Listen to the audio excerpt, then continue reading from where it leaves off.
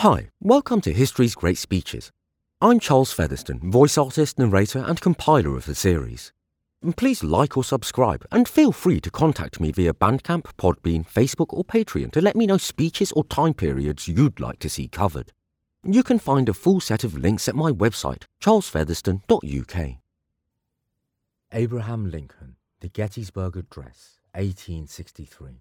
77 years ago, our fathers brought forth on this continent a new nation, conceived in liberty and dedicated to the proposition that all men are created equal. Now we are engaged in a great civil war, testing whether that nation or any nation so conceived and so dedicated can long endure. We are met on a great battlefield of that war. We have come to dedicate a portion of that field as a final resting place for those who here gave their lives that that nation might live.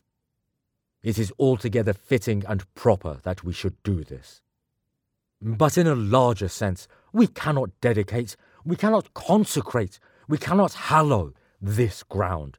The brave men, living and dead, who struggled here have consecrated it far above our poor power to add or detract.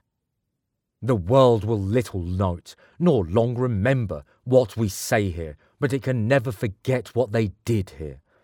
It is for us, the living, rather, to be dedicated here to the unfinished work which they who fought here have thus far so nobly advanced. It is rather for us to be here dedicated to the great task remaining before us, that from these honoured dead we take increased devotion to that cause for which they gave the last full measure of devotion.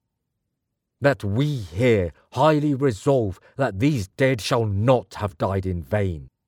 That this nation, under God, shall have a new birth of freedom, and that government of the people, by the people, for the people, shall not perish from the earth.